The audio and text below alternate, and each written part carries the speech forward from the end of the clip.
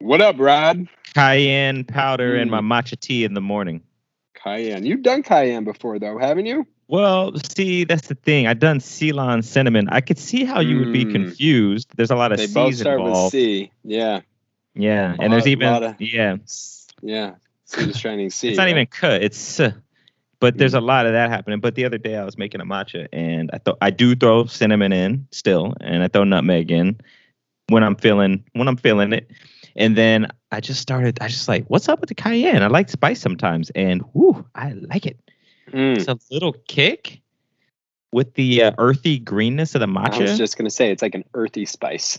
It's an earthy fire. It's like combining.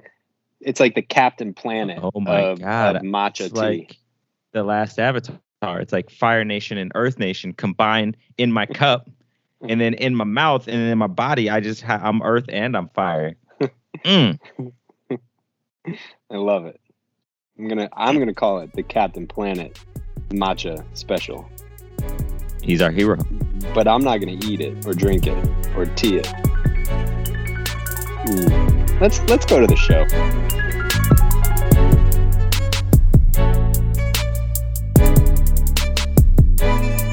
Here we go. Let's kick it off. We're in season 4. We're talking about American Ideals. We have an excellent conversation coming up for you with Harriet and Randy of the Now Hear Me Out podcast. We found these folks and now friends, I would say, on the Twitters. No, we found them on Instagram. That's where we found them. And in this conversation, we talk about the definition of Democrat and Republican. We talk about conservative and liberal. We get into truth. We get into Judge Dredd, because why wouldn't you get into Judge Dredd? Because he says, I am the law. What else do we talk about, Keith? Well, listen. What else do we do? We talk about a lot of things, and of course, American Ideals, sea to shining sea. And, often today, more than ever, we sometimes forget compassion is a big part of having those conversations. So that's why we're here, right? To anchor you all into that space of compassionate conversation. And you know what? Sometimes it is okay to ask the people around you about it. Because once again, don't forget to follow us on Twitter, Instagram, YouTube, and you can find all things More in Common at moreincommonpod.com. So thank you for helping us anchor humanity and compassionate conversation. Super excited to bring this one to you because it really represents what we're all about. Here we go.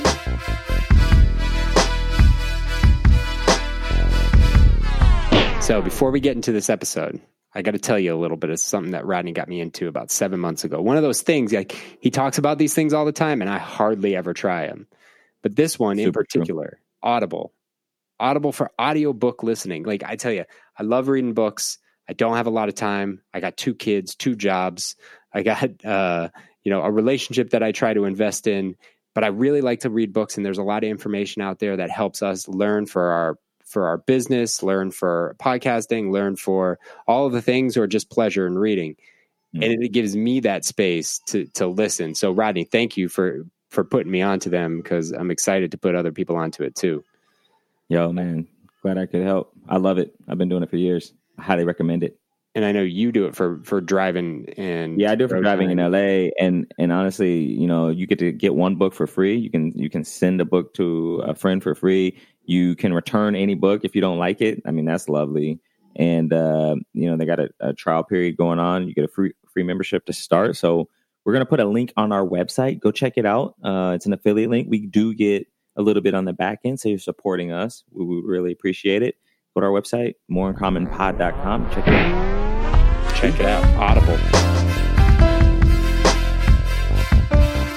One of the things about our system, which is great, I think, is that we can experiment with the different states to see what works.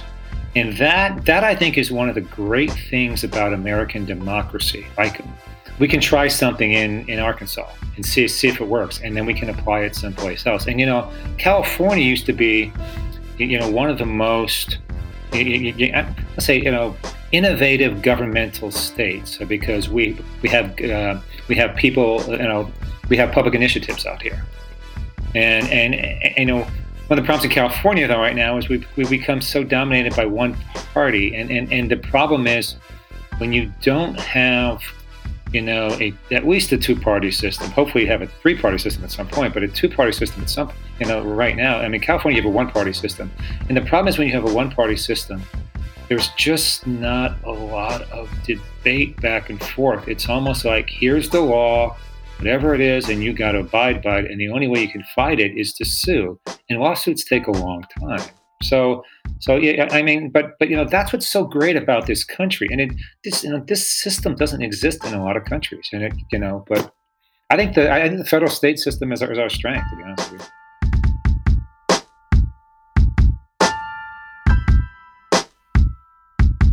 All right. Welcome back to the More in Common podcast. Today, we are with the father-daughter duo, Harriet and Randy Bearholtz, of the Now Hear Me Out podcast, a podcast where they come together to have political and social conversations representing two sides of the argument. Harriet graduated from the University of San Diego, is a singer-songwriter, and has started and sold 2 different e-commerce stores that surpassed 7 figures in sales in under 18 months. Wow. Oh, and she's a registered Democrat. Randy is a graduate of Yale Law, an Oxford Rhodes Scholar, a former adjunct professor at Thomas Jefferson School of Law, for acting general counsel at Innovis Pharmaceuticals, Inc. Among many things, he is also the secretary of the California Republican Party. Together, they aim to demonstrate the possibility of having very different viewpoints still coming together with love and understanding in an effort to spur change and action. Welcome, you two. Thank you. Thank you so Great much. to be You're on. usually the ones doing the intro. I know. That's awesome. Yeah, it's always fun. It's weird having when it's a you, right? switch. Right? It's really weird when it's good. You're like, I did do that. Yeah, I it's I totally. know. I am accomplished. So, the first question, always a prepped question, and then we'll see where we go from here. But I got to tell you, I love, like, favorited now. I love listening to your podcast. It's fun, it's entertaining, and it's definitely good. The two of you dynamic, the love that you have for each other, even though you disagree on a lot of things and agree on a lot of things too. But a recent area of conversation you have started having is how can we spur action to actually change the political dynamic in our country, not just talk about it and complain about it. So what I'd like to level set with, and I don't think it's a conversation that is had often enough, because at the macro level, like, let's level up. And what do you each think the role of government should actually be? All right, go ahead. Okay. Yeah. Yeah. I mean, I think the role of government is really about working for the best interest of the people. I think something that people forget, and I saw this a lot during the Brett Kavanaugh kind of hearings and trials and all that kind of stuff, is this is somebody we're choosing. I mean, not necessarily in that case, but to work for us, to work for our best interests, to work for the common good of the country, rather than pushing their own political agendas and goals to just further their career. In my opinion, it's about putting ego aside and just making good choices that's going to take America further along than we were in the past. Right. Yeah. One of the things Harriet and I talk a lot about is about the we. To me, government is about the we, and for me, you have individual, family, and you have government, and there are just we can't all live on an island or on a mountain.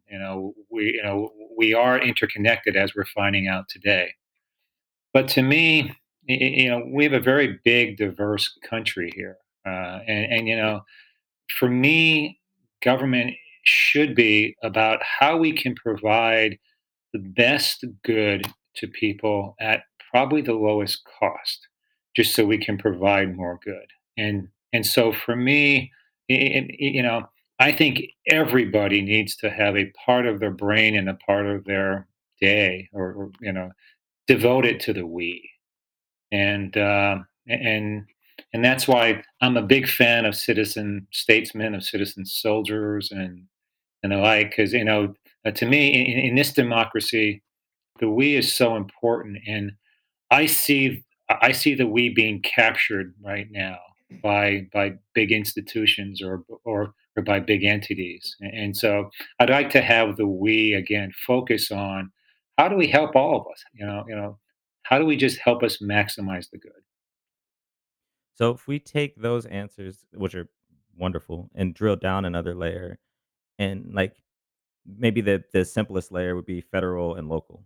Like, how do Yeah. you see it playing out? Like, what are your takes on it there? Since Randy, you're Republican, Harriet, you're Democrat. Like, how do you see those Yeah. roles? Because that's a very in them? similar answer, Yeah. right? So now Yeah, because on the we've surface, found the like, commonality, which is what I think many Yeah. of us would agree. The government Sure. is, at the end of the day, there to support and help and make sure that we can live our best lives.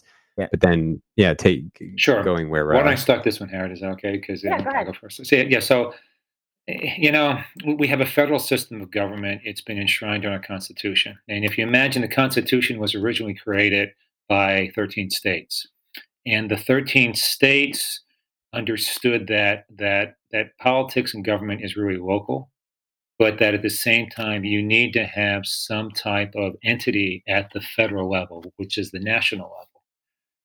But if you look at our system, we started out with the Articles of Confederation, which were really, was really a loose organization that didn't give the federal government that much power here.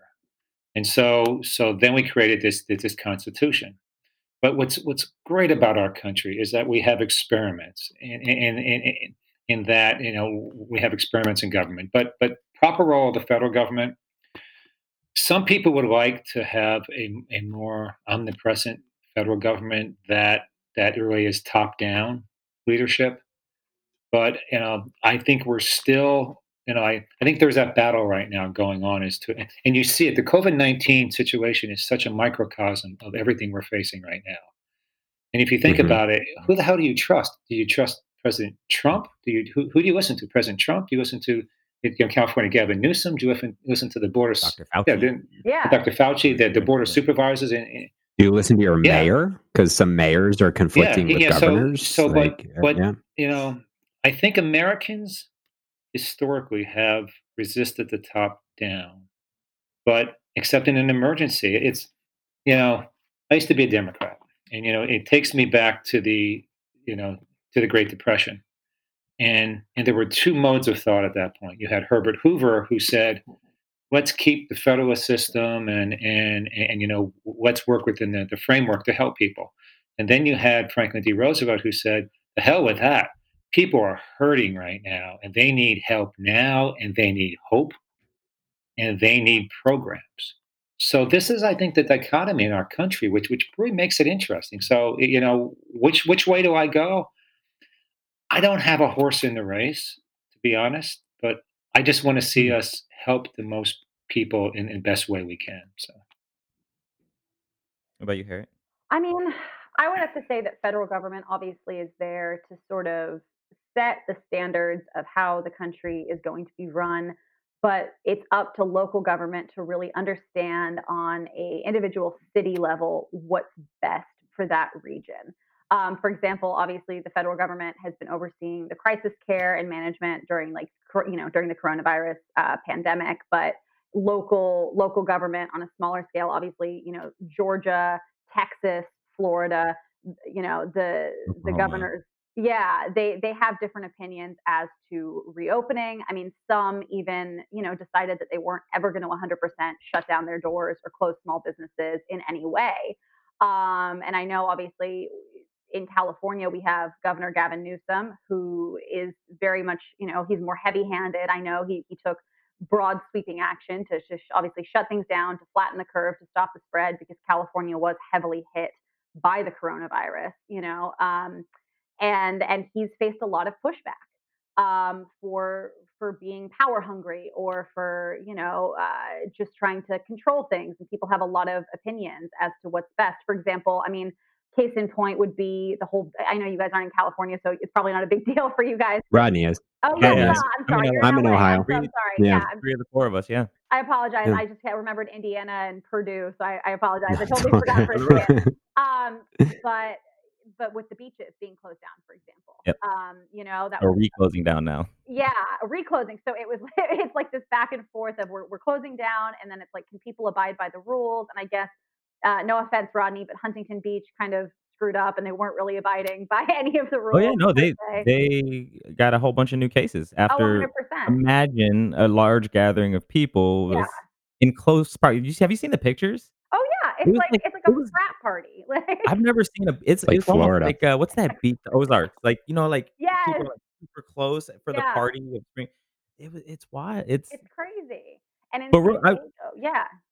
Oh, sorry. just Tweeting and talking about the people that they just met today and this wonderful couple that they met at the beach. Like, Are you for- serious? guys, guys and which gals. could happen from 6 feet away potentially. Like we don't know. Potentially.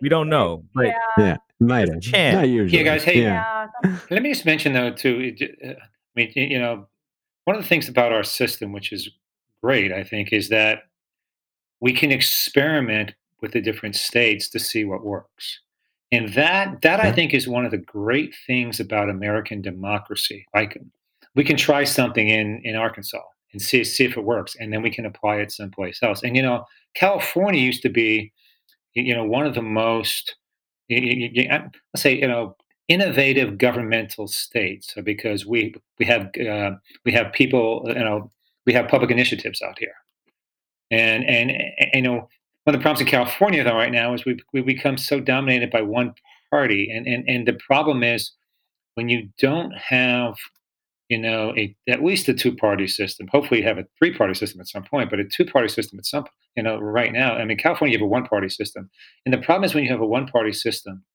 there's just not a lot of debate back and forth. It's almost like, here's the law, whatever it is, and you got to abide by it. And the only way you can fight it is to sue. And lawsuits take a long time. So yeah, I mean, money. but that's what's so great about this country. And this system doesn't exist in a lot of countries. And but I think the federal state system is our strength, to be honest with you. I know, I like that Keith started off with this question because your initial answers are essentially the same. Yeah. And then the breakdown of how we apply it. I mean, your breakdowns are not that far apart, but like there are probably some nuance in that, like depending on what the situation is. And then if you talk to another Republican, they may change. They may have a different view on it. They may say, "No, I have a horse in this race." But I think having that initial conversation as to, well, what's the ideal that we're trying to reach, or what is the thing we're trying to accomplish with the operationalizing of whatever the law is, just sets the table to say, okay, well, we are trying to achieve the same thing. We may look at it differently. Exactly. It's just, That's what this, like, for us, that's what this season's all about: shared American ideals and values, right? Like, because now you get into the nuance of, like you talked about it, Randy. It's this weird, I mean, I think it's been since the start of the country, but especially when we really started becoming a binary political system. And it becomes this if I'm on the other side in politics, I mean, you see it at a national level, especially for the last 20 years, not just the last 4, but the last 20. If there is an opposing party in the House, nothing gets done, right? Because there is no compromise. There's no conversation for what, right? Like, level setting that we are trying to accomplish the same things, but we disagree on how to get it done, maybe. But where do you see that? I mean, you've been plugged into this world for a really long time. AKA, I'm old. Like, how do you see? No. AKA, That was a nice way you're to very say it. involved. I'm plugged into this You're world just for a involved. long time. How do you see that changing? Because I mean, we rest so much of our own personal discourse on what happens in Washington, and it's like, why? Like, they're just a bunch of old bickering men. Like, you're not old, Randy. You're 58. Like, they're old, right? Yeah. They're in their 70s and 80s. They're freaking old. You know. But like, how do you see that changing, especially since you're in the party? Like, what kind of perspective do you have on that? Harriet and I were talking about this, and former President Obama was a great communicator. Former President Reagan was a great communicator. And some of this is being able to communicate, what's the American ideal? Aaron and I were talking about this yesterday, actually. In a totalitarian government, everything rests on how the leader feels that day or how that party feels that day. And if you're in, it's great, and if you're out, it's terrible. There's no protection for a minority view. But in American democracy, right now, what we have between the parties, it's like living in a household where your parents hate each other and they're almost ready to get a divorce. I mean, Yeah, it is like, it's like, holy hell. And Harriet and I were lucky in that we were in China for a while, during a very interesting time period in the Chinese history where the Chinese, uh, some governmental people, but business people were trying to open up the political system to say that we just don't need an economy that's open. We need a political system that's open because, because a political system that's open is responsive. And as we're finding out, where in China were you? Were you in Hong Kong? we were in I Hangzhou went and to Hong Kong, Hangzhou, Shanghai, Beijing. Shanghai, Beijing. But That's and awesome. it was a great education for Harriet, though. I mean, I literally took this girl from San Diego, who we gave her some sort of introductory Chinese lessons and said, "Okay, you're going over with me. You're what, Harriet? 15 or 16? You're going to be my Yeah, translator. 15. Okay, all right, Harriet. Here you Oh, are in China. you- Speak." You had me take your laundry to various outlets for you because you didn't know how to do it because you were afraid. I don't know how you would have. I only did that taxi once. Cab. I don't have my daughter do my laundry. Harriet's resilient. That's what Yeah, I'm I don't have my hearing. daughter Like, do my laundry. go Let's just figure say it out, that. Harriet. Yeah. I don't use my kids to do my household chores. Yeah. Let me just say that. No, but one of the things that I think about the American ideal and the American spirit, here's how I see America. I'm in a plane, you know, I'm in a jet, I'm piloting it back, I'm piloting it back myself.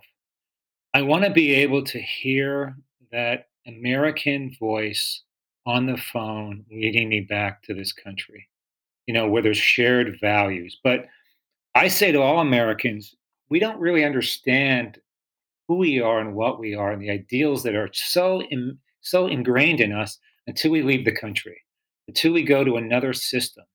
Where you don't have freedom, where you don't have liberty, where you can't speak your mind. But you know, I think almost like the Israeli kids have this, or Jewish kids sometimes can go back to Israel, and that's what they do when they're 19. I almost think every American kid should go, if they can, either through the military or through college or something, go outside of the country for a little bit to really understand who we are as a people. And this country we've brought so many different types of people into this country. And if you look at like second generation kids, this American process is real. And we do create Americans where I mean look, in the old days, imagine what they did in this country. And America's had, sometimes a great history and sometimes a terrible history. But what America did at first was that it took Europeans who hated each other, just spoke different languages and hated each other, and blended them in this country to have sort of one American ideal. And then America tried to live up to its ideals there that it was spawning, but to then go into other groups who it didn't treat nicely when we formed, and that, to create, this these American values. And so I guess my point on all this, and I'm trying to get back to it, 'cause you forget it after a while, but I mean, it's just that, you know, this American ideal is real.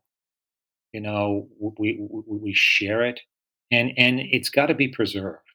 And my generation, one of the things my generation has to do which we aren't that good at. My generation's pretty selfish. I'll be honest with you.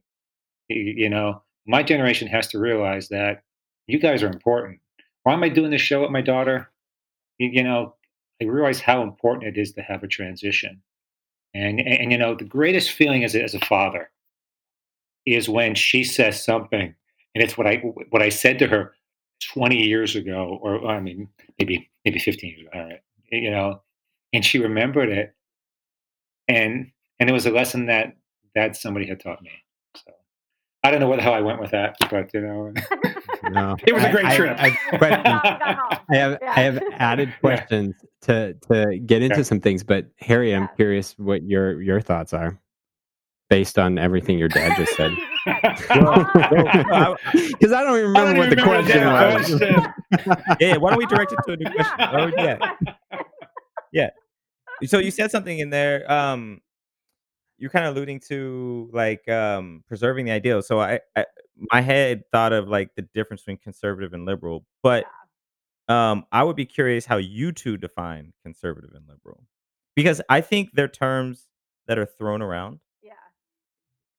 and they're usually thrown around and loaded. Like they're thrown around in a loaded They're way. used in a negative connotation by the opposing viewpoint to vilify it. And the same thing with Democrat and Republican. Like I don't even know what those terms mean anymore based on the way people use them. I'm curious to get your take. Yeah. I mean, okay. Like, what do they mean to you? Okay, so for me personally, I was a Republican. I don't know if I mentioned this before. I was a Republican. Oh, yeah. Right, yeah. We I started her registered out to vote right. Republican. Oh my God, I know. If I hear that one more time, so I registered Republican at 18. Stay independent. It's Yeah. easier. Oh, I know, right? You grow up with your parents' ideas and ideologies and belief systems. And my mom's British, and I don't feel like she even really feels like she's a part of this country at certain times. So really, my only political base was my dad, and I grew up extremely conservative. I sang at all of these different events for like Rick Perry, and honestly, I was just looking for singing opportunities. I wasn't really doing it politically minded. I was like, wherever you need me, Right. like I'll be Yeah. there. But the older I got, the more I really started to see that my ideas weren't really based in reality. They were based simply upon what I heard my dad say. Like, for example, and I'm not trying to call you out in any way, Dad, but I didn't like Obama. And I remember my mother-in-law, when I met her for the first time, being like, why? And I didn't have a good reason. I was kind of just like, oh, because my dad said he's, Kenyan chain smoking socialist. And I was just like, Randy, your face. Did you say that? Like, I think he was it calling doesn't me sound out. like you said. Yeah, I'm not but sure I no, said he you was didn't say Kenyan. it. He's American, but chain smoking. I know, He but used to smoke. But anyway, but no. But I'm just saying. So that my No. opinion was not grounded in anything real. And the more I kind of started to think for myself and formulate my own opinions and ideas, and I saw the kind of person that he was, which is, in my opinion, a truly incredible father, husband, leader, figure, speaker, everything. I kind of started to think, well, like, okay, what else was my dad wrong about politically? No offense. none taken. But I started to dig deeper. And what I kind of feel like personally between Republicans and Democrats, conservatives and liberals, I feel like Republicans are very much, for example, make America great again, this slogan. I tried to get into this with a Republican the other day. He did not want to engage with me. I kind of said, okay, what does that mean? Are you saying we want to get back to these old ideas? America was maybe once great in what, the 50s, when women had fewer rights, there was, racial division in schools. Like, what was Jim Crow. Yeah, what was the greatness there? What was this great ideas that we're trying to get back to, this ideal? And I feel like they're very much stuck in the past, Republicans, and they're not being extremely progressive. And that's my personal opinion. They're more interested in preserving the old ways. I mean, I've heard firsthand from Republicans going to these events, very present. I don't want to live around people who don't look like me. Oh, if a black family moved into my neighborhood, I try to get my kids out of there right away. And I'm not saying that's everyone. I'm not saying that's how all of these people feel, but I feel like it's not wanting to move forward. It's not progressive, and they're very much stuck in the past. And that's just my personal opinion. I feel like Democrats, on the other hand, they're more interested in taking care of society. And yes, that might mean spending more money on social programs, but they're interested in moving America forward and being progressive and taking care of the little guys. And being inclusive and not turning a blind eye to things like having kids in cages. Like there's so many different things that Harriet, I we could only put you in share. a cage every now and then. Come on, be honest. Come on. Don't bring up the past Man, you anymore. deserve it. That was exceptional. It's interesting in your answer, even I heard it happen a little bit where Yeah. it's flipped from talking about conservatism. I Yeah, don't know that's if that's fine. the word to Yeah. Republican. Conservatism is Yeah. correct. Because Yeah. I think that's the thing that happens. Conservative equals Republican, but I don't know that that's true. Like you even define yourself as a conservative Democrat, right, Harriet? Yeah, I mean, I honestly, because I'm not, insanely wealthy and social programs cost a lot of money. So I'm concerned if I pay for all of the ones that I am fond of, I will have no money left to live and buy food. But I would say conservative in the sense, I feel like saying conservative Democrat makes it easier to start a conversation sometimes with with non-Democrats personally. It kind of lowers their bar and makes them think, okay, and we hear this on every episode with the Republican, maybe we can bring you back to the right side of politics. Yeah, I hear it all the time in your show. And yeah. and I swear the one thing I hear all the time is once you make your first paycheck, you'll come back to the right side. And I'm just like, you know FICA, what? right? Yeah. The FICA argument. We lowest common denominator a lot of things, and Mhm. it's so like even conservative. Like I want to, and Randy, I want you to define conservative and liberal in your head, but I think even that doesn't do it justice because like I could be socially liberal and fiscally conservative. Oh, Like yeah. those things can exist in one person, and I 100%. think we don't pay that homage when we just say, "Oh, well, you're a conservative." Like, well, conservative in which way? In what way? Well, if you think about it too, guys, I mean, look, so I was a Democrat until I was 34 years old, and I supported Bill Clinton, and I campaigned for him. I was, I was, I would say I wasn't in the total inner circle, but I was in the outer inner circle, maybe, but I left. I left the Democratic Party because to me, I thought it left. I thought a lot of the pro-military aspect of the Democratic Party left. I thought the sort of pro-business aspect, the pro-entrepreneurial part left. But conservative. I think that. Can I ask you what made you feel that way? Out of curiosity. There used to be guys like Senator Sam Nunn in the party. There used to be even Senator Daniel Patrick Moynihan, and so we had in Pennsylvania, where I'm from, we had Governor Bob Casey, who was more of a conservative Democrat, but I think one of the big issues for me, I think, was I don't know, I felt. I remember I was interviewing for a job in the Clinton administration, and I went down to D.C. and I had an interview with a woman who sort of said to me, "Who's your leader?" And sort of said to me, "So you're the pro-union guy, or you're the conservative union guy, or it was like she was trying to pigeonhole me. She was trying to say, okay, you're not this, you're not that, you're not this, you're a white guy, but you and to be honest with you, I'm so tired of labels, and I'm so tired of people being put into sociological boxes all the time. I was an intern for a Democratic congressman, a guy named Frank Harrison from Pennsylvania, from 1983 to 84 in D.C. Actually, the year that the Redskins won the Super Bowl, which is a whole different thing. D.C. DC, when the Redskins won the Super Bowl, more murders and more crime, but that and more. Celebrated. I mean, but did the same thing happen in '92 with Mark? Oh, yeah, tell me. But the ideal politician that I saw at that time was, I remember I was in the House and had all the interns watching the debates or just the proceedings and that. And I remember seeing this one guy. He's a Republican, and he was a business guy. So he came in, he made enough money for his family, and he had enough means, and he could go into politics, and he could pretty much, I would say what he wanted. But I was tired of union bosses coming to me and saying, saying to me that you had to vote this way because we're backing you. And I just didn't want to do that. My mom was in the union. My mom was in the ILGW union. ILGW. She worked in a dress factory. My dad worked, was a coal miner. I have three generations of my family died in the coal mines. So I think that's what changed me in that I wanted to be my own person. I didn't want to be dependent on anybody. Not to say politics, not to say politicians are dependent, but conservative and liberal.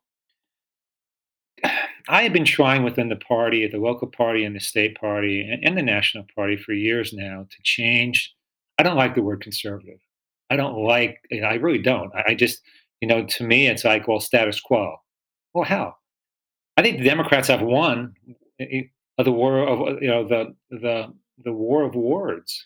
Progressive sounds a hell of a lot better than conservative. So I'm trying to think of another way, like innovative government or something like that. And every time I do, I'm told by my party to shut up. Nobody gives a damn. Yeah. And I'm like, seriously?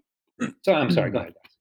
No, I was going to say, like, I had to stop it there, not to interrupt your train of thought, but along that train, and this, I'm curious to see, like, do you see in yourself a shift to that same 34-year-old who was tired of being told what to say and what to do and how to vote? Do you see that coming back full circle? And this is not just a Republican thing, but is very much prominent in the Republican Party right now. But it's also a Democratic thing, right? Like, if you don't do that, like, this is the binary voting principle that drives me bananas. But I'm curious to get your perspective. I'll be honest with you. All my life I was working to become a politician, and so I've led a very clean life. And I wasn't controversial. and so that's why you're not a politician, is that right? To be honest with you, I got to I got to an FU point in my life where I'm like, you know what? Screw it. You are allowed to cuss. That's good. Okay. I know you. I know you don't like when Harriet does on your show. What are you doing? Harriet, you're allowed to on our show. Okay. But I got to a point where I'm like, I got to a Russell Wilson moment, and as you guys know, Russell Wilson, but Russell Wilson's dad once, Russell Wilson was always told, "You're too small to be a quarterback, or you're not fast enough, or your arm's not good enough." But his dad said to him, "You know what, Russell? Why not you?" And I always hear that in the back of my mind. It's like, why not you? And I'm at the point in my life where, to be honest with you, I don't give a shit. I don't give a crap what somebody thinks about me. I'm going to say what I was supposed to have said 30 years ago. And so, I'm at the point right now where I'm not going to bend for my party. My party is going to damn well bend for me because I've spent time in the trenches. I spent time walking precincts, voting for people, helping people run, holding signs. I mean, Harold will tell you. Back to Carl DeMaio, you held signs in so many political. I held signs for myself, running for the school board. I was the guy on the side of the road holding the sign all the time. And I got my grandparents, my elderly British grandparents, to hold these signs and get booed. But I've paid my dues now. And like, for example, I interject quick. Sorry, Randy. On that point, I just want to impose a thought and see what all y'all take out of it. It seems to me that is one of the most core American ideals. Like a congressman, a senator, an elected official is not, in theory, put there to accomplish what they personally want to accomplish. They're put there to represent people that put them there. And what you just said, I'm not going to yield for my party. They should yield for me. Like that seems like the most American ideal that I am aware of. That we, the people, are supposed to be the ones that form the government and form what happens in DC or in state halls it kind of seems like that's like one of the most core American ideals. We're actually interviewing somebody later this season who she's kind of written a declaration that she would like to get amended into the Constitution to say like, hey, by the way, hi, American people, we're still here, and like what we think is actually important, and we American people should speak up and should force our governments and party. But anyway, that's the thought. What do you two think on that? Okay. No, Or you you keep Okay. Yeah. Yes. Yeah. So look, I speaking up in my own party because California Republican Party has been losing clout, and over and over and over again. And I say to people now, be brave and be bold. You have nothing to lose because you're losing. If we were winning, maybe it'd be different, but we're freaking losing. So you can't repeat these same mistakes. I'm not. So some people in my party, somebody once told me, former head of the state Republican Party once told me, 20% of people in politics are crazy, and I think it's probably 30%. And but but if I cannot feel comfortable telling my party, here's my beliefs, I don't want to be that guy in office who is going to feel that, I have to have a poll to determine how I'm going to vote on something. I will listen to people, but in the end, I'm up there. I'm up there putting my history and putting my name on the line. And to me, what's the role of a party? Harriet and I talk about this all the time. The role of the party is to have better government. That is the role of a party, to elect better leaders. And if the parties don't do that, if we're electing bums, and I'll be honest, and you're going to hear this from me, I'd rather elect a good Democrat than a crappy Republican. And if I get crap, yeah. and if I get crap for that, so be it. I don't care. And vice versa. Like, I mean, Yeah. Well, you Totally. said a minute ago, Yeah. and the two things you just Yeah. said, like, what's the role of a party? That's such a great question, Yeah. and that's to run better government. Yeah. So then go back to the other things, like, well, we're losing, and it's like, what's winning? Yeah. If winning Exactly. is running better government, then maybe we're aiming for the wrong Yeah. things. Yeah. Yeah. Where do you think? Oh, go ahead, no, Harriet. Sorry. I was just going to say, and my dad and I kind of talk about this all the time, and this is something that we kind of both agree on. And I am so sick of hearing people say things like vote red, vote blue, and you see it on the San Diego Republican website, San Diego Democratic website, a blue wave, a red wave, whatever it is you want to call it. I think you need to vote for the best person who is going to represent your beliefs, who you feel like is going to move the needle forward more for what you believe an American ideal, society will look like. And I personally on this show, and I'm happy to say it, I've met some really awesome Republicans who I feel like are better candidates than some of the Democratic ones, and it's just true, who I've remained super good friends with. Almost everyone on our podcast who's a Republican, I now, talk with like a couple times a week. Like they're awesome. Yeah, I know everybody. Wow, Yeah, you have to qualify Randy's that. network is deep. Yeah, 100%. I mean, It's so wild to me that you have to qualify that. oh, 100. You Totally. So, I mean, the amount of people that just say if you're not voting red, you're voting against America. There was this whole thread, and I refrain most of the time from engaging in Facebook conversations because they usually don't ever leave anywhere, and they just leave you frustrated and angry. But you sometimes just see things that are so asinine and so blatantly un-American, and just false, like saying a vote for any Democrat is a vote against the Constitution. Like, I think there are a lot of Democrats, especially that we've spoken to, who pride themselves in constitutional, belief and pride. It's the founding document of this country for the most part. It's our ideals and it's our beliefs and everything laid out. But personally, I'm going to get crap for saying this, I believe that even the best stories can sometimes need to be amended. And that makes me very unpopular with a lot of Republicans. So that's just kind of my belief. Yeah. But the Constitution was written with the idea that things may change in the future, right? so. Like That's why you have an that's why amendment everything's process. an amendment, Yeah. right? Yeah. Yeah, it's an amendment. It's not a written in stone document. And you're alluding, both of you are alluding to something that I fundamentally am starting to see, especially in COVID, where government plays a role and where we don't elect enough for, and that's leadership.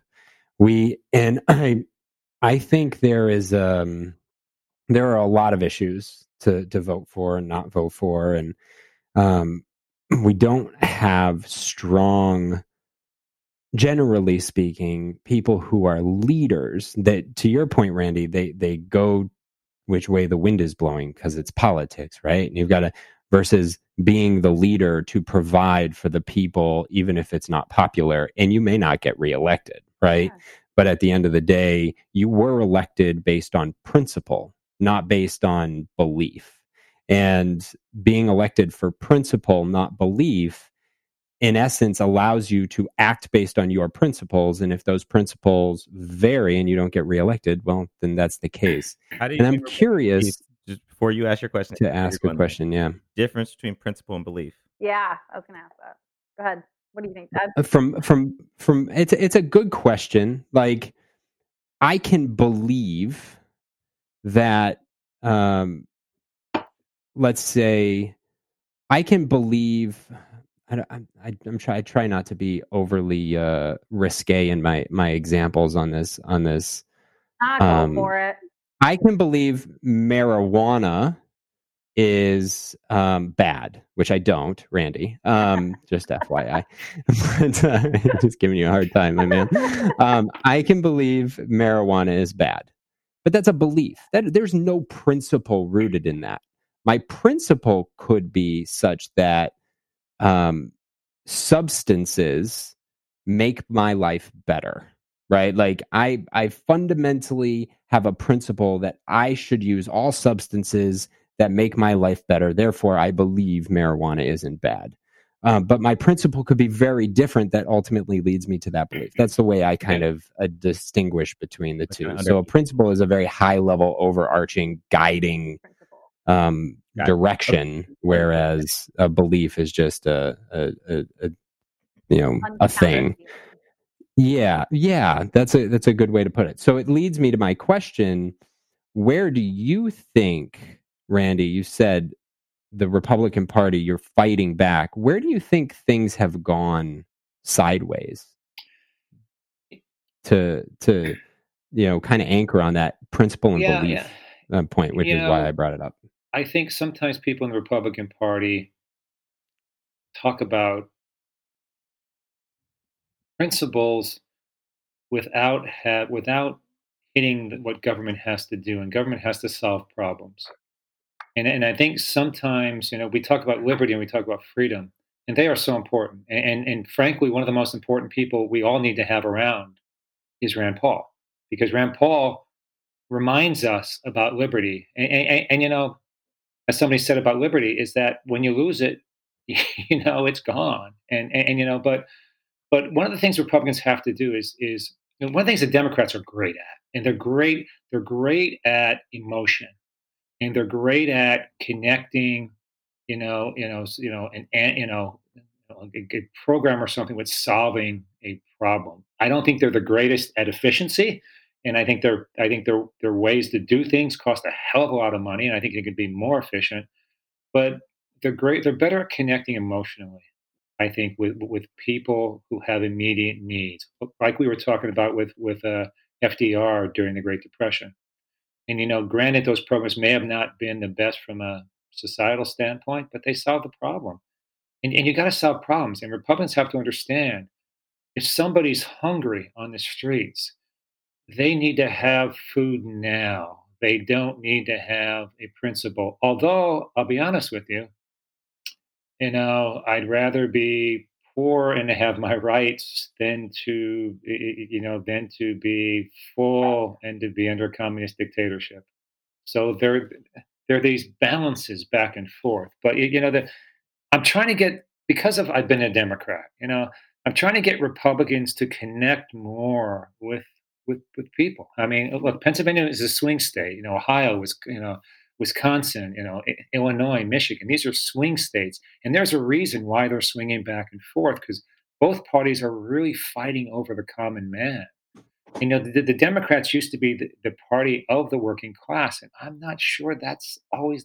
I'm not sure they're winning that right now. But to me, is like Reagan Democrats at one time is what they call people. But so to me, the Republicans are focused on principles but really not connecting to the beliefs that, to me, a belief can sometimes solve an immediate problem. That's where I think that's where I'm trying to push my Mm. party to is to feel a little bit more and to show, you know, I want my party to show its human face. Like one of the things Harriet and I have talked Mm. about, I just want to have like something where I can get a bunch of Republicans to say, "Hey, my name is blah blah. I'm a teacher. I live here, and I'm a Republican because." To me that's very important. If the Republican Party I'm doesn't, a Republican because yeah, if the I like Republican that. Party doesn't do that, we are going to lose. That's just we Mm. have to connect, and I'm fighting it. And frankly, I don't give a crap. I'm going to keep fighting it. You know. So, No, That's and good. Dad, I wanted to That's a yeah. principle. yeah, Yeah. I wanted you to Yeah. maybe mention too. I mean, you were on that call the other day with, I think it was the California GOP, so to speak, and most of them were very much saying, the coronavirus is being overhyped. It's, we should be all getting back to work and all this kind of stuff. And as somebody who works in biotech, who sees this Yeah. stuff every day, you were very much just like, no, like we need to stay home. This is a very real threat and it has nothing to do with politics. And I was very happy that you decided to speak I out don't care if it's against that, Gavin Newsom or Donald Trump. I mean, they're saying the same thing. I mean, this can spread through contact with others. It's just not about and you know, I'm fighting that. So, I have a lot of places I want to go. I know Rodney does too. But one of the things that we like to cover because it's fun to talk about politics if you're Yeah. interested in politics. Yeah. But one of the things that is foundational to who we are is the human experience. You talk about this, like I don't want you to just tell me what I should think, right? Like I want to vote for you because I believe in you, not because you're telling me what I should think. Mhm. And your experience growing up, you said it, like I started thinking for myself and all this stuff. But there's one thing that I love about your show and what you guys do is you maintain a love for each other that's obvious. And it came out very obviously so far today from you, Randy. I'm curious, Harriet, like, how have you two maintained that? Like, where does that come from? Because there's an example there, and I'm curious to understand the dynamics of your relationship more as a result. I mean, for me personally, like I know, and this is what, like you said, it matters to me. I'm not just voting for a politician and their ideals. I'm voting for who they are as a person and what Mhm. they practice, in their off time. Because I think that really goes into making laws and all that kind of stuff. I know at his core, my dad is a good person, and I have seen examples of that every single day since I was born.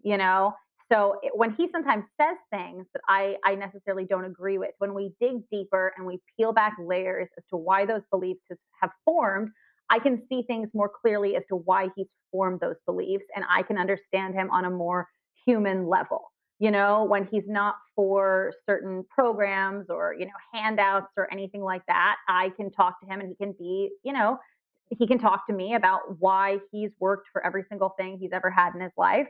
But then when I bring up something like, well, don't you think it was easier because, you're white? And then it becomes a whole thing sometimes, but we always manage. We have to some get key past words that are just like, using- oh. I'm not allowed to just bring up white privilege without some sort of like qualifying question beforehand because he gets very upset. But at the same You time, can't just throw, hey, I pop, have to, white like, privilege. yeah. If I'm looking to like poke a button, Trigger warning needed. Trigger warning and, needed. and he's like, Yeah. hey, Harriet, snowflake. Snowflake. I 100% no, right? 100%. No, I mean, he says liberal dem, which I know in essence isn't a bad word, but it feels. I will mention the word commie every now He and then. means it. He means it that way. Yeah. But yeah, I mean, at the end of the day, I think my dad and I, we're literally like sometimes I swear the same person. Anyone who sees us is like, yeah, you guys are related.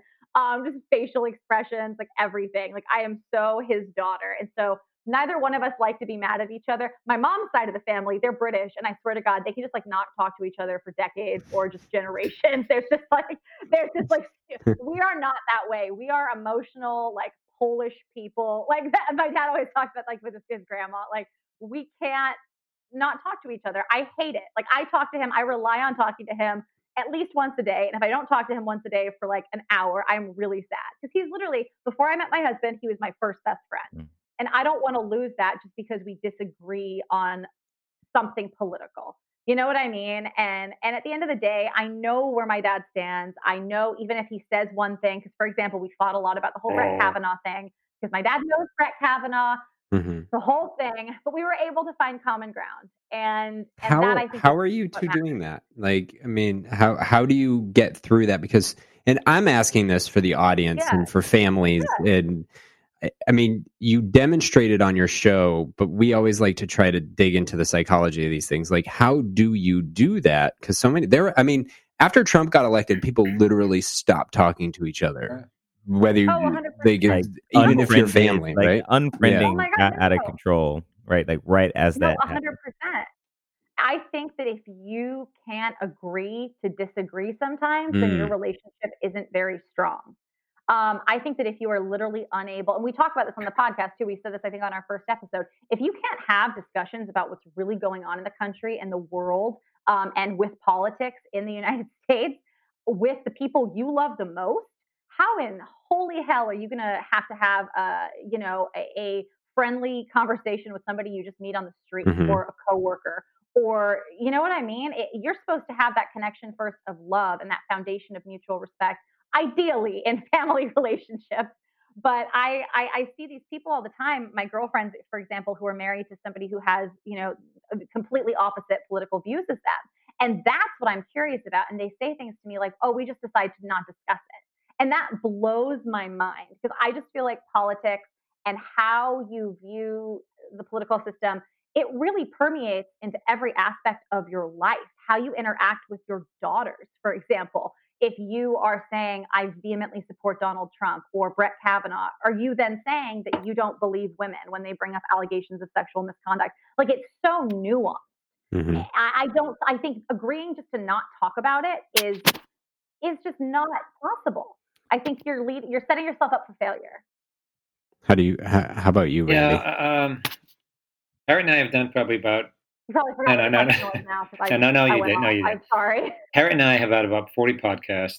We have 2 or 3 that we did when we're either tired or the like that we've put on the side, and I think we should bring them back because I think they're instructive sometimes.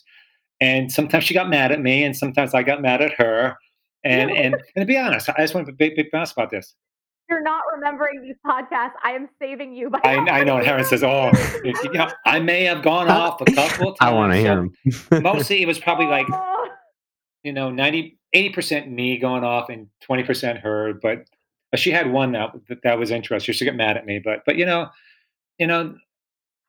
honestly, whenever I think about Harriet, I think of the little. She was my first baby. I used to sing to her Yankee Doodle as a little kid, and but this is our future. I mean, she's our future. All you guys are our future right now, and so for me, it's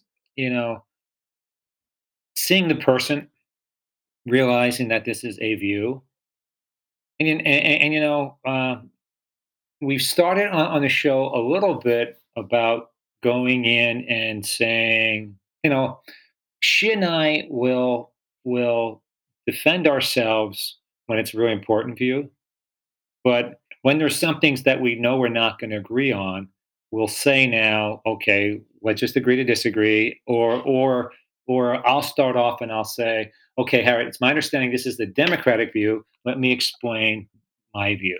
But I think the real magic of the show, though, is, I mean, look, all you guys, if you're going to have daughters or sons, the magic of this show is that I'm changing and she's changing.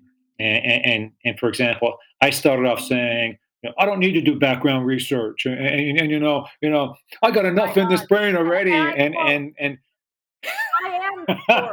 Never said that. But it's like I said I listen to Fox News, and that's all I listen to. And she said, I can't believe you don't listen to something else. And so now I'm ABC, NBC, CNN. Oh, CNN. Ooh. But I changed. I get I've that. changed in that I just don't believe if my party's saying it on Fox News, because I'm even questioning that as to whether is this propaganda or is this the truth. So if I see it on CNN also, then I believe it more. And let me just mention to you, when I taught for 3 summers a law school course in China, and Harriet actually attended one of them. Yeah, but Yeah. we asked the Chinese students one thing: when you get sick, who do you trust with giving you the appropriate advice? The Chinese equivalent of the FDA, your Western, your Chinese Western doctor, your Chinese medicine doctor, your parents, the internet. The entity the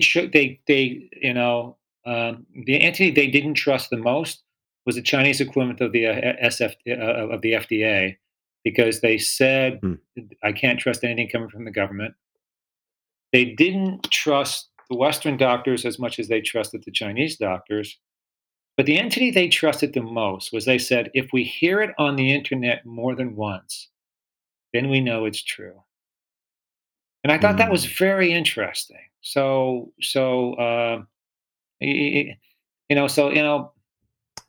Harriet took communications at San Diego State, and she wrote a lot about, no, not at San Diego State, University of San Diego. I'm sorry, don't mind me.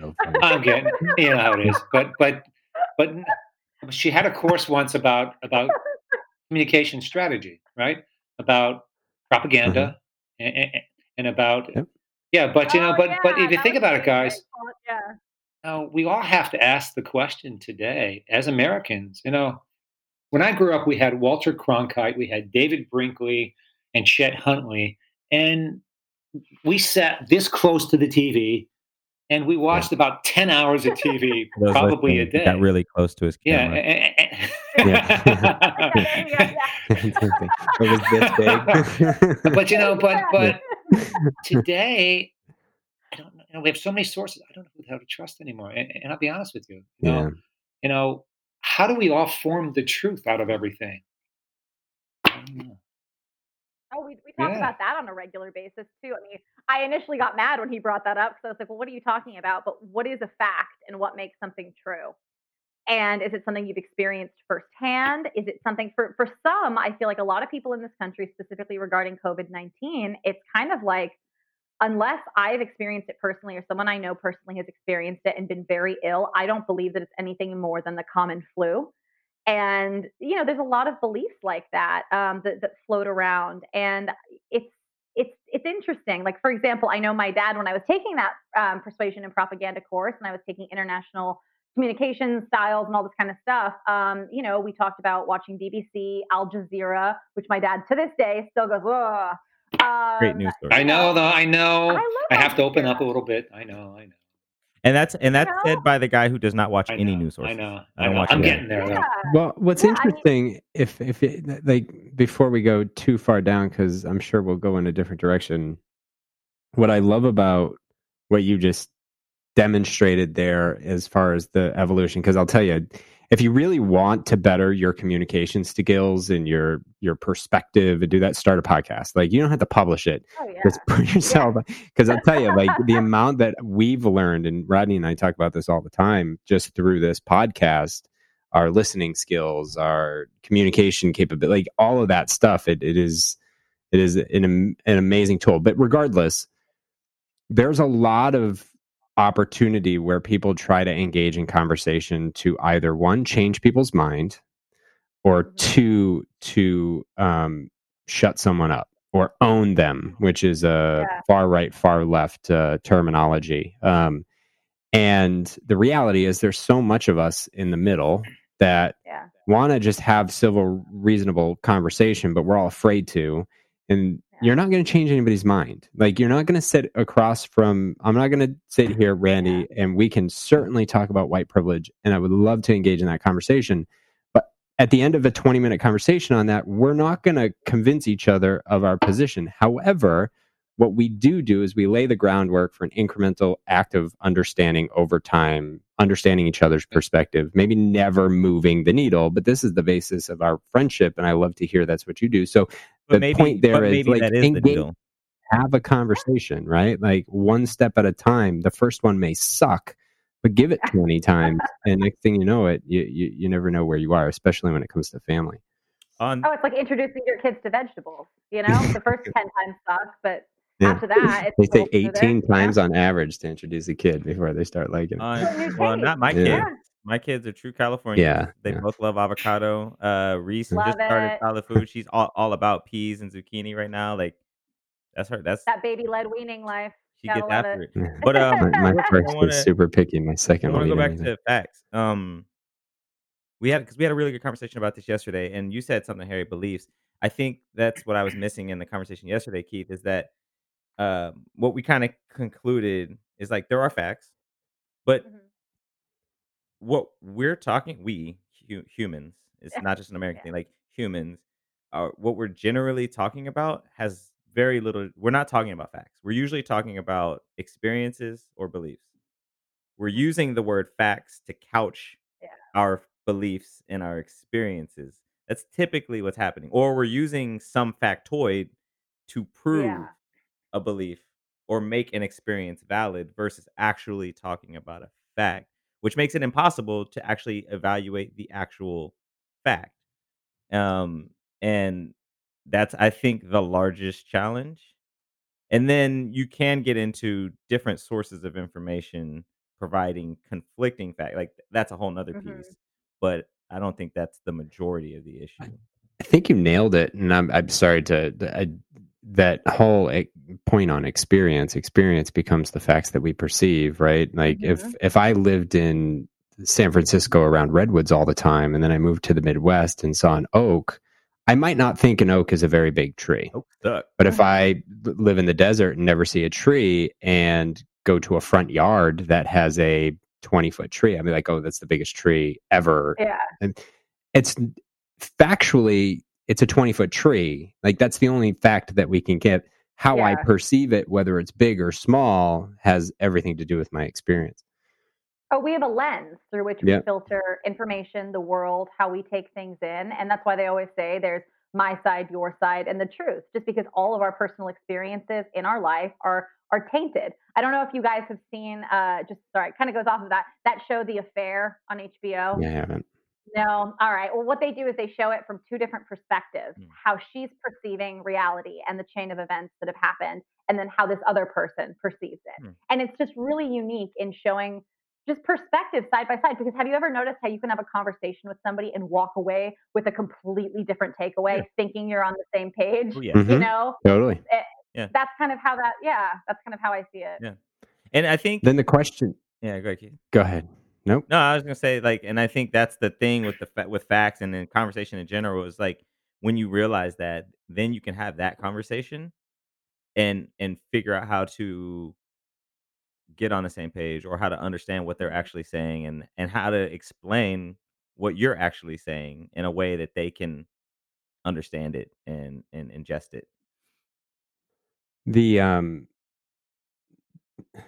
I don't know, Randy, if there was anything you wanted to add there, because I want to go back to I something. mean, if you think about the law, right, and you know, when you're presenting a case, you know, you I just thought of Judge yeah, Dredd when I you said that. I mean, I am the law. I am the law. I mean, you know, what's evidence, right? I mean, evidence is when somebody comes up and it's there, you know, they say, I've seen this, right? And you know, I saw it. I saw the crime committed. Or then you have, you know, scientific evidence where you have the picture. Here's a damn picture of it, or here's the DNA or something. But then you have hearsay, right? Hearsay is, well, she told me that she saw this. Well, I mean, if you think about how we get a lot of our news, like we get our news through the lens of a reporter, you know, who gets it Mhm. through the lens of a station that, you know, sells things in that. So I think the one thing we just always have to be aware of, you know, just as a consumer of news, is that who's saying this? Why are they saying this? Is there, the big thing which came up in COVID right now? Does Donald Trump own an interest in that certain COVID-19 therapy or something like that? The Yeah, hydroxychloroquine. yeah. I Hydroxychloroquine, mean, I the mean, malaria. Yes. Yeah. I mean, However you say it. I don't know. but the I truth apologize. about America, what are we good at? And to me, we are the world's biggest marketers in the world. I'm more big. I mean, we are marketers. We have this big country that we've essentially tamed, and we can sell. If you can sell it in St. Louis, you can sell it in Bangor, Maine. You can sell it in Florida. You can sell it in San Diego or something. But that's what we're good at. And the question is, are we just bullshitters? I mean, is that just what we is that what we do? Because if you think about it, we convinced people in the 1920s and 1930s to put a freaking cigarette into their mouth and to have that be sexy. And the amount of people, I grew up in the 60s and 70s. The amount of people who smoked when I grew up, holy shit. It was everywhere. You couldn't find non-smoking. Well, you said, Dad, they They marketed it to marketed. kids, right? With We the used to Joe have Camel? candy cigarettes. Which, by the way, is still Yeah, happening. It's yeah, just Mhm. vaping. yeah. Oh, yeah, with the So, vaping. Yeah, with the Yeah. but if you vaping. think Yeah. about it, so then how do we go from that society to the society now where if you smoke, you're really a poor person who smoke. You're a Yeah, pariah. smoking Yeah. cigarettes at least is so Especially in California. anti social or anything else. But that scares me a little bit because we have that going on. You got the CIA, FBI, you got the KGB, you got the Russians, you got the Chinese. I don't know what the hell's true anymore. It's like everything's coming in, and I'm sort of like Carry on Homeland. It's like What did the KGB say to you? I don't know what the hell to believe anymore. Hey, Putin, You know? you listening? Now, it's this funny phenomenon when you think about just population density and population growth from 1950 to 2020, right? Like 1950, there are 2.5 billion people on the planet. Now there are 7.6. And the U.S. has grown not proportionally because most of that's in India and China, but at the same time, like I think there were 150 million people in the United States at the time, and maybe a little bit more. And now we have all kinds.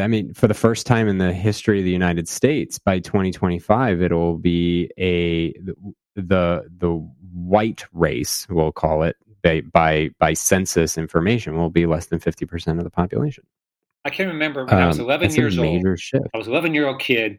We had a celebration. We have 200 million people in the United States. It was like this big thing. Whoa, we have 200 million people. Yeah, Holy hell. yeah.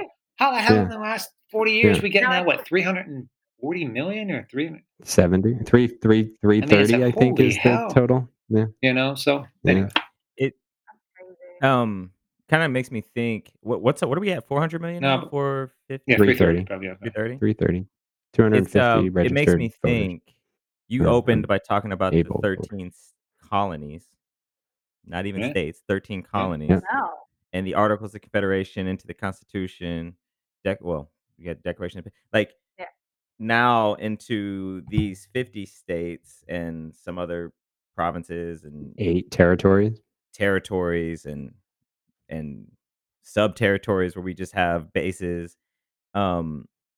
Like managing 13 colonies versus managing 330 million people, very different.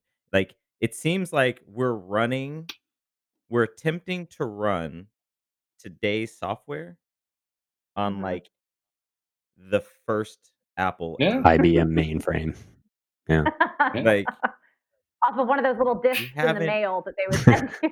we haven't floppy disk. upgraded all the stuff, and like, why isn't it working? It's like, well, maybe we're using some outdated. To reboot. Like, and I'm not just talking about the Declaration. I'm talking about like how we manage society, how we think yeah. about talking to each other.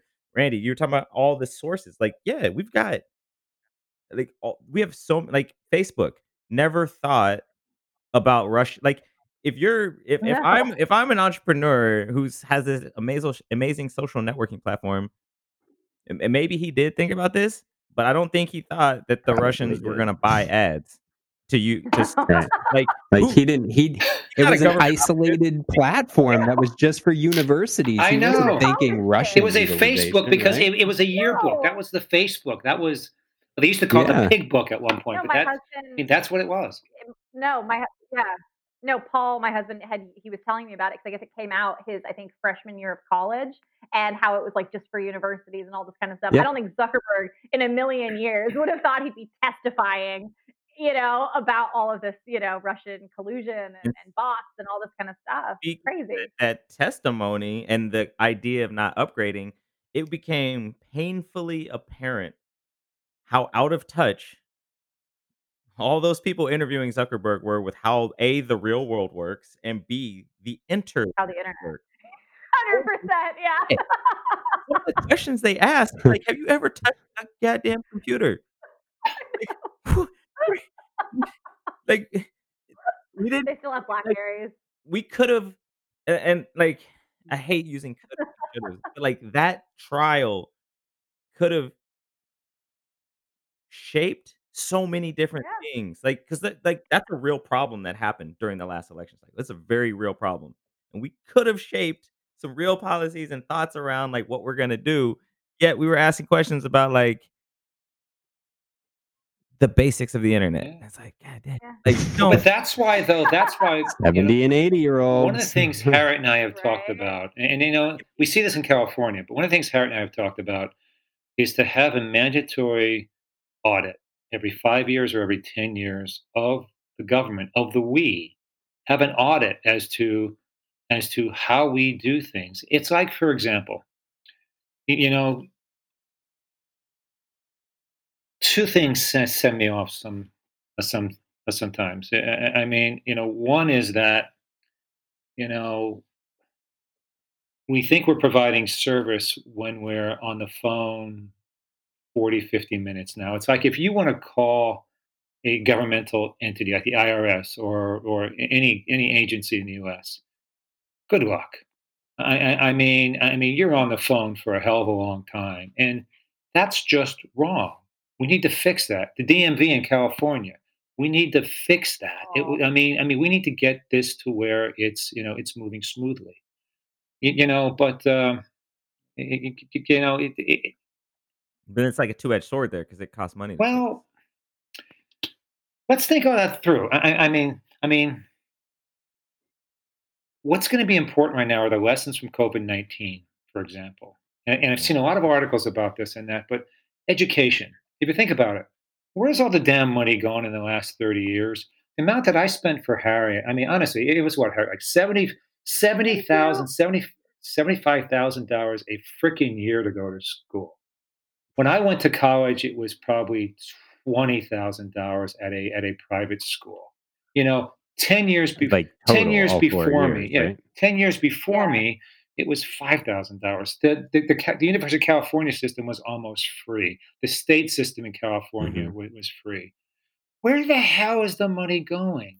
I mean, if you think about it, what COVID-19 is telling us, you can learn from home and you can do it at night and you Yep. can maybe work during the day so you get job training. I mean, for Yep. me, it's like, question everything. And what I love about you guys, your generation and its generation of more techies, question everything. And I think Republicans are saying, let's keep the basis of this framework, the Constitution, because there are some things that the founders did that work. Federalism. Yeah. We think it works. Should there be tweaks? There got to be tweaks. Some dinosaurs in my party are like, well, you can't change a damn thing. Oh, screw that. Which leads to one of my Yeah. questions, but we'll Yeah, get there. Continue. but Yeah. it's like education. Why, we were bashing homeschoolers. Oh, they're weird kids. Your kid's going to be weird if Now we're all I mean, now we else go home or Yeah, we're all home. charter schools. Oh, charter schools don't have union people involved. And that's bad. Let's get them out of business. Oh, screw that. They're innovative schools. But now, Well, to add to yeah, your point, we're 27th in the world in healthcare and yeah, education. Yet our We spend prices have gone up 5% of our greater than the federal cost budget of on education. yeah. inflation, than the value. Like, there's, to your point, where's the Where's money the money going? going? It's not going to better College, But education. seriously, to yeah. to where I see it Obviously. going, look, I used to teach at a law school, and then like, I went back and got an MBA in my 50s. Why the hell did I do that? I must have been nuts. But but what's interesting about it is the money is going to the administrators, and the money is going to universities building buildings. And these are nonprofits who are gaining wealth. It's like, I mean, Donald Trump, God bless him, he's not afraid to tell people like it is, like with Harvard accepting money from the COVID-19 stuff.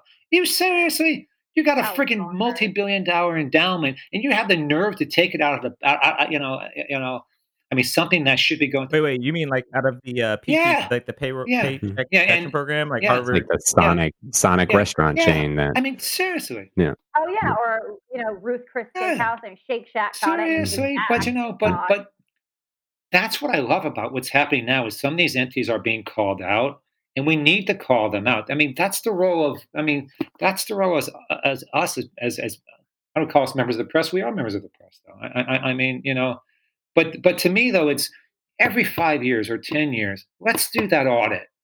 We know where the hell the money's going, because it's our money. It's the we. And why can't we have schooling? I mean, on the web. If you think, because parents. Yeah, I mean, one of the things. Yep. My local assembly district in my party was coming up with a contract with California, and our head of the San Diego party said, "Oh, nobody wants that," But we came up with some good frickin' ideas. One idea was, and I'll just let you guys know, one idea was to do two things with education. One, cut a year off of high school. Why do we have to go 18 years? Why do our kids have to, have babies when they're 30s and 35 and 40? Our bodies are meant. Your bodies are meant to, Harry. Your body's meant to have babies. No, but we should be having babies maybe in our 20s when our bodies are more in sync with that whole process. But and then why does college have to be 4 years? Why the hell does it have to be 4 years? In Europe, it takes 4 years to learn how to smoke weed. In Europe, it's 3 years. And why does law school have to be 7 years? 4 years undergraduate and 3 years. In Europe, you can major in law as an undergraduate. Why does medicine have to take you freaking 10 years almost to get your freaking MD and to go through all the residency? In Europe, it's like 4 or 5 years. But one quick way that any politician who's listening here can do is take 1 year off of college, make either, take the senior year away from high school, make that a college year, give all college courses. You can stay at home. You don't have to pay for an extra year there. And so you cut off room and board, and you can either do it from high school or you can do it from home. Why not? I mean, why not automatically cut off of a college cost 1/4 right off the bat? I mean, I think it's interesting because I've always contended that it would be nice to have a year after high school where everybody gets to work 40 hours a week. So when you go to college, you can appreciate it more. That's hard. But when you look at the standardization of the nonprofit ecosystem of higher education that is very much for profit, the free market doesn't play into it. Like they all standardize, to your point, and there should be more opportunities, not just for an associate's degree in 2 years, but a bachelor's degree in 2 years or 3 years. Why aren't those? Why do we have this accreditation system? The education is flattening out, right? They were meant to standardize and to have procedures, but they've been, oh my God, they put so many burdens. But now all it turns into is it's a status thing, right? It's like there's the benefit. You talked about units. There's money involved, but I think part of the audit process helps with understanding. Like having that audit, like what needs to be right now versus what was, and what can we change systematically that makes more sense. I actually, from my own personal experience, I support having kids in 30s because of financial stability, mental maturity. I mean, our brains don't fully develop until we're 25. So if having a kid, I'm 37. We have a turned 38 this year, and Rodney and I, same path. My wife and I talk about it all the time, and she's 40. I'm like, so glad. Yeah.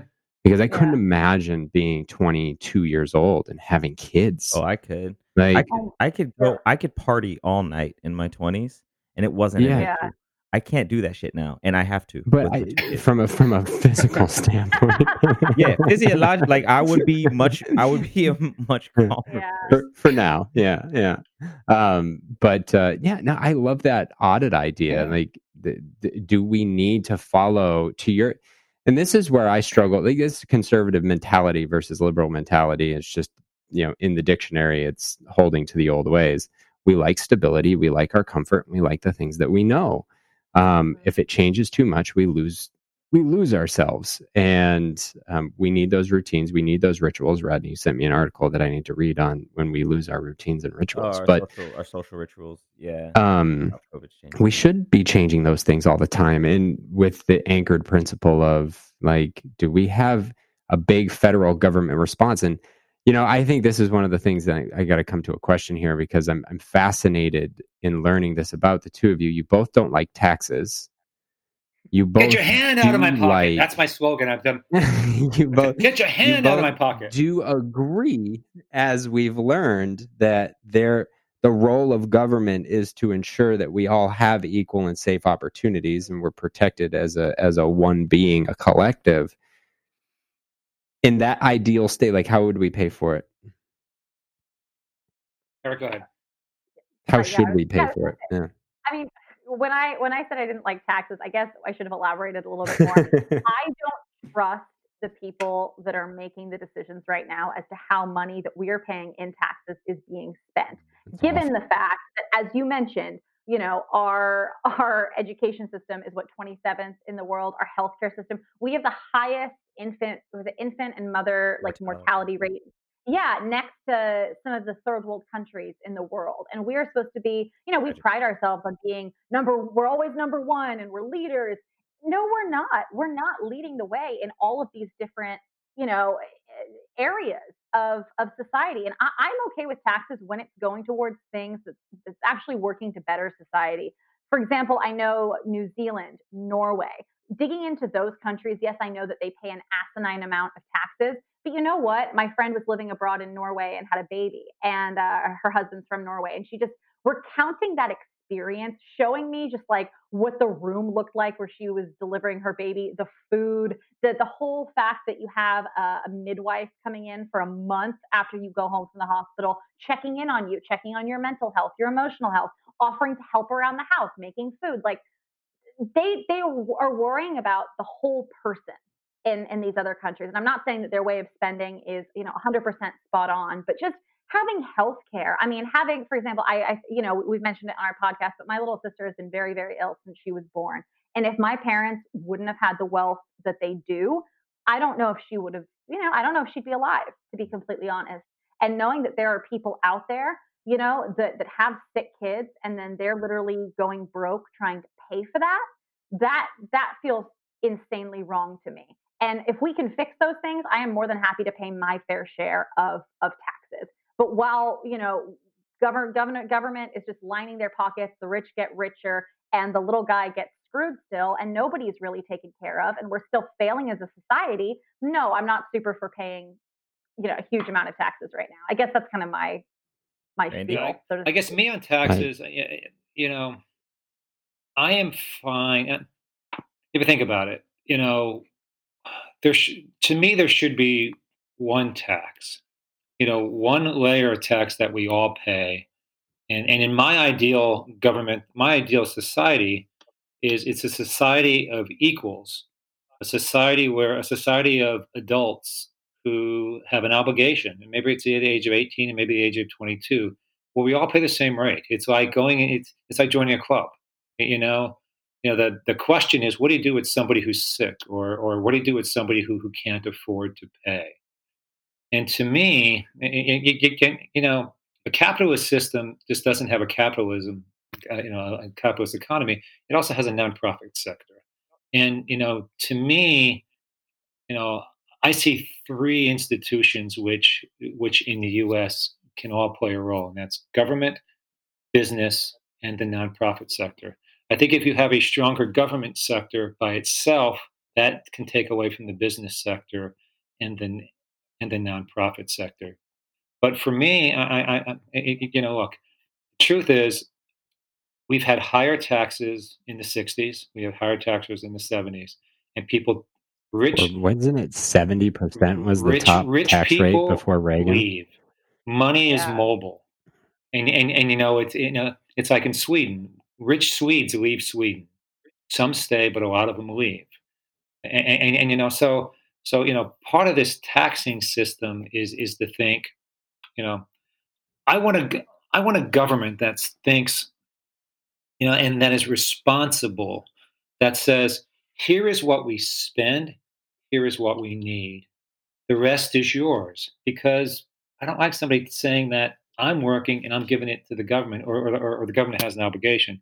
To me, the family is the most important, entity in the world. The family to me is, if every family could take care of their own, we wouldn't need government. The problem is some people are shitty parents, or some people just go through crap. There's just a lot of stuff happening. People, people are sometimes. Life is not Yeah, consistent. I mean, How do we? Yeah. look at just a genetic disorders, or just it's like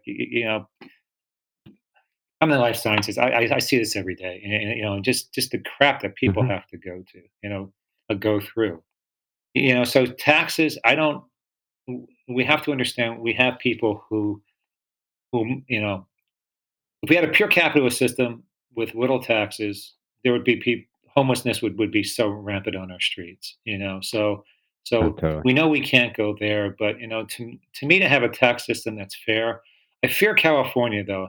I fear that Gavin Newsom and the Democratic Party in California feels that they have us by the short and curlies on this one. To be honest with you, I know it's bad, Oh, but hey, it's I don't dads like can that. sometimes say stuff, but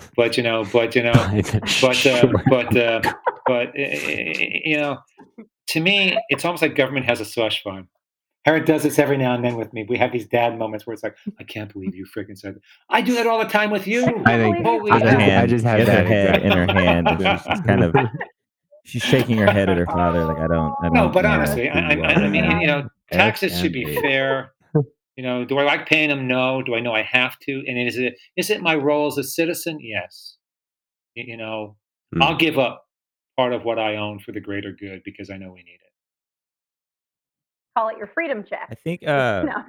a couple terms you use, fair and equal, are very difficult Yeah. to um, administer over large groups of people, even small groups, actually. Because what's fair to me and what's fair to you is like how do you ascertain that? And you said so society of equals, just from a working population, not even taking all the social stuff into account, but that exists. How would we do that? Like a garbage man doesn't make what a lawyer Mhm. makes, what a doctor makes, what a teacher makes. Like how would we call it? Like, or I guess what is it? What does a society of equals A mean to you? society of equal opportunity. You go to high school, I Mhm. go, you go to school, I go to school.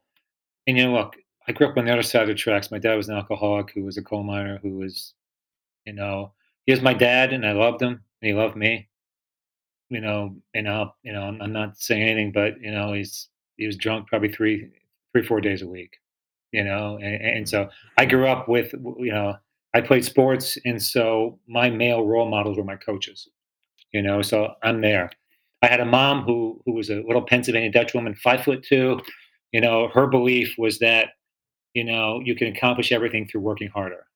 And in the end, she would be 83, but I remember she worked two jobs at once, two 8-hour jobs once, for a couple years, and she worked, in the dress factories, and she worked it until she got non-Hodgkin's lymphoma. She blew out her immune system. Mm. I worked for a big law firm in New York for a couple years. I was getting probably 2 or 3 hours sleep a night. I blew out my immune system. I got cancer. So look, on the one hand, I'm very I understand. I don't say lenient's not. Sorry to No, hear no, no, that, no. Randy. But That's on both cases, on both no. counts. But so on the one hand, Oh, I'm very empathetic with people. Think we have a daughter who has a genetic disorder, and she's 25. And so we see that. On the other hand, though,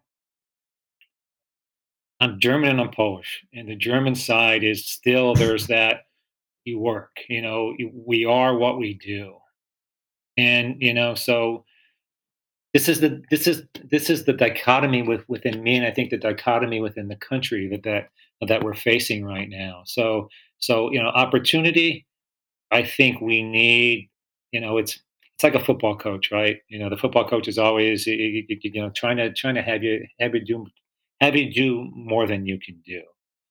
But it's tough. So I think we need to figure out in a society, though, are we 90% people who can work and can have their own careers and who could be self-sufficient? Are we 10% with people who can't? Are we 99% of the people who can rather than 1% who can't? Being Polish, I spent time in actually communist Poland, and I've seen what just the communist system does. It gives you the common people gets this level bunch of income and services, and you don't work as hard, because there's not the incentive, and then an elite get more.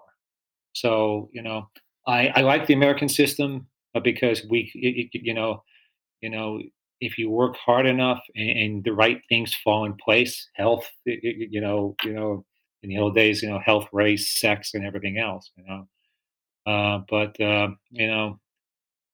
But do you think, Dad, though, that I mean, people who have vastly different income levels, like teachers versus lawyers, you think they should all pay the same level of tax? you know Like just one? I I mean, mean, a that just gallon of seems milk's a vastly gallon of unfair. milk, costs the same for everybody, see, right? Yeah. that's my issue, in that I'd like to see. but those are two different Well, topics. You see, that's No, straw because manning. but if I tax you at 5% and me at 5%, but I make 100 grand and you make 12, your ability to afford a gallon of milk is much harder at that point than mine. Yeah. That's Yeah. my Yeah. point. So And yeah, my ideal situation is, and it's like anything else. You got to look at the assumptions you're making, right? And my assumptions are that we are all equal.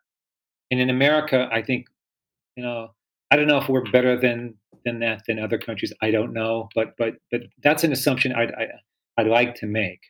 So in that situation, if we all had the opportunity that was the same, and not saying we do, then I would see us paying the same. Your income tax. Here's how much the government thinks it's going to spend. Here's how many people we have in the country over the age of 18. Here's what each of us has to pay. And for me, that would encourage the government to not spend very much, or to only spend on what we need. But at the same time, if we make money, like the Saudis, for example. I don't know if you talk with people from Saudi Arabia, but the Saudis give their people a check. You get your check every month from the oil revenues, right? And the Yep. elite get a hell of a lot more. Kind of like some parts of Alaska do Yeah, that. that's right. I That's believe. right. So, Mhm. but that's interesting. That's an interesting type of government. In California, we're always complaining about the oil industry, There's other issues with Saudi right? government, but they Right, do but do that. but but in California, we're always Yeah. complaining about the oil industry. What if we decided that that would be a California industry where we'd all get a check then at the end? So I'm I would be okay with that. It's kind of like, No, but it's it's also like solar renewable energies. Like it's Yeah. all, you're contributing to the grid if Yeah. you have solar panels Yeah. on your house, right? And yeah, but so assuming that we were all equal, I would say, here is how much the government's spending, here's how many people we have, here's what you got to pay. Okay, I'm even okay with the progress, with the 5% issue, because you make more, you should give more. But what I'm really not okay with, and I don't think it works for the poor people or works for the wealthy, is to say, for example, 50% of people don't pay tax. I think paying tax is a right of citizenship that makes you an equal member. And I can remember people in the old days who were working, who had a pride of work, who would show their check and say, "That's going to the government, but I'm helping with. I'm an equal citizen in this country." So I have a problem today with some people who say that we're going to tax the people who make, and these people are saying it, and they're not paying the tax. But granted, a lot of people who make have good tax lawyers who don't pay a damn thing. Exactly, and that's where the And I, having had the experience of and witnessing the experience of, working multiple jobs, and maybe you have 2 kids, you live in a 1-bedroom apartment, you have to pay rent, and rent goes up every year. And hell, maybe you live in California and there's no chance you can leave because you got your 2 jobs, and you can't go find 2 new jobs in Missouri and pay less in rent, and you're not, price protected. And then, when I was in high school, a gallon of milk cost 99 cents. I remember the 99-cent sticker. Now, what is it? $3.99. Why? Why did it go up? Yeah. Why? Yeah. And there's the intertwining of capitalism and government, and the, how do we play that fair and balanced and work through it? And it's such a complicated issue. And I think, then equity comes into play. Do we all have the equal opportunity, which is absolutely something I would love to dive into. But as we approach the end of this, and I will, we always have a final question, because I do want to be respectful of time, and I feel like we could all sit here for another 2 hours easily and continue down the road, and maybe we have you back, and maybe we just talk. I would love that. Thank you for joining us, by the way. Thank you for scheduling and being flexible. But we always have one final question, and I'll leave that to Rodney. Yeah. So to each of you, what would you like to leave our listeners with? Eric, go ahead. Okay.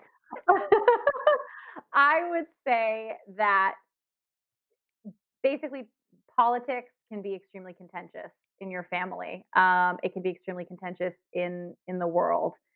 And I think that it's very important, not to play off the name of your show too much, but to find the things that you have in common and to find your common ground with other people. I think when you strip things down to a very human to human level and have human to human conversations and really just get to the core, humanity of an issue, that's when you can sort of find common ground. Because I've met people, where it started out these very combative conversations. When you strip people away of their defensiveness and their argumentativeness and their layers that they've kind of built up over the years of their cumulative experiences, and you get down to who they are on a soul level, that's when the real change-making conversations can take place in the world. And I think that's what's going to move our country forward as a whole. It's not going to be what's best for the left or the right, the Dems, the Republicans. It's about what's best for us as humans and how can we all just be better.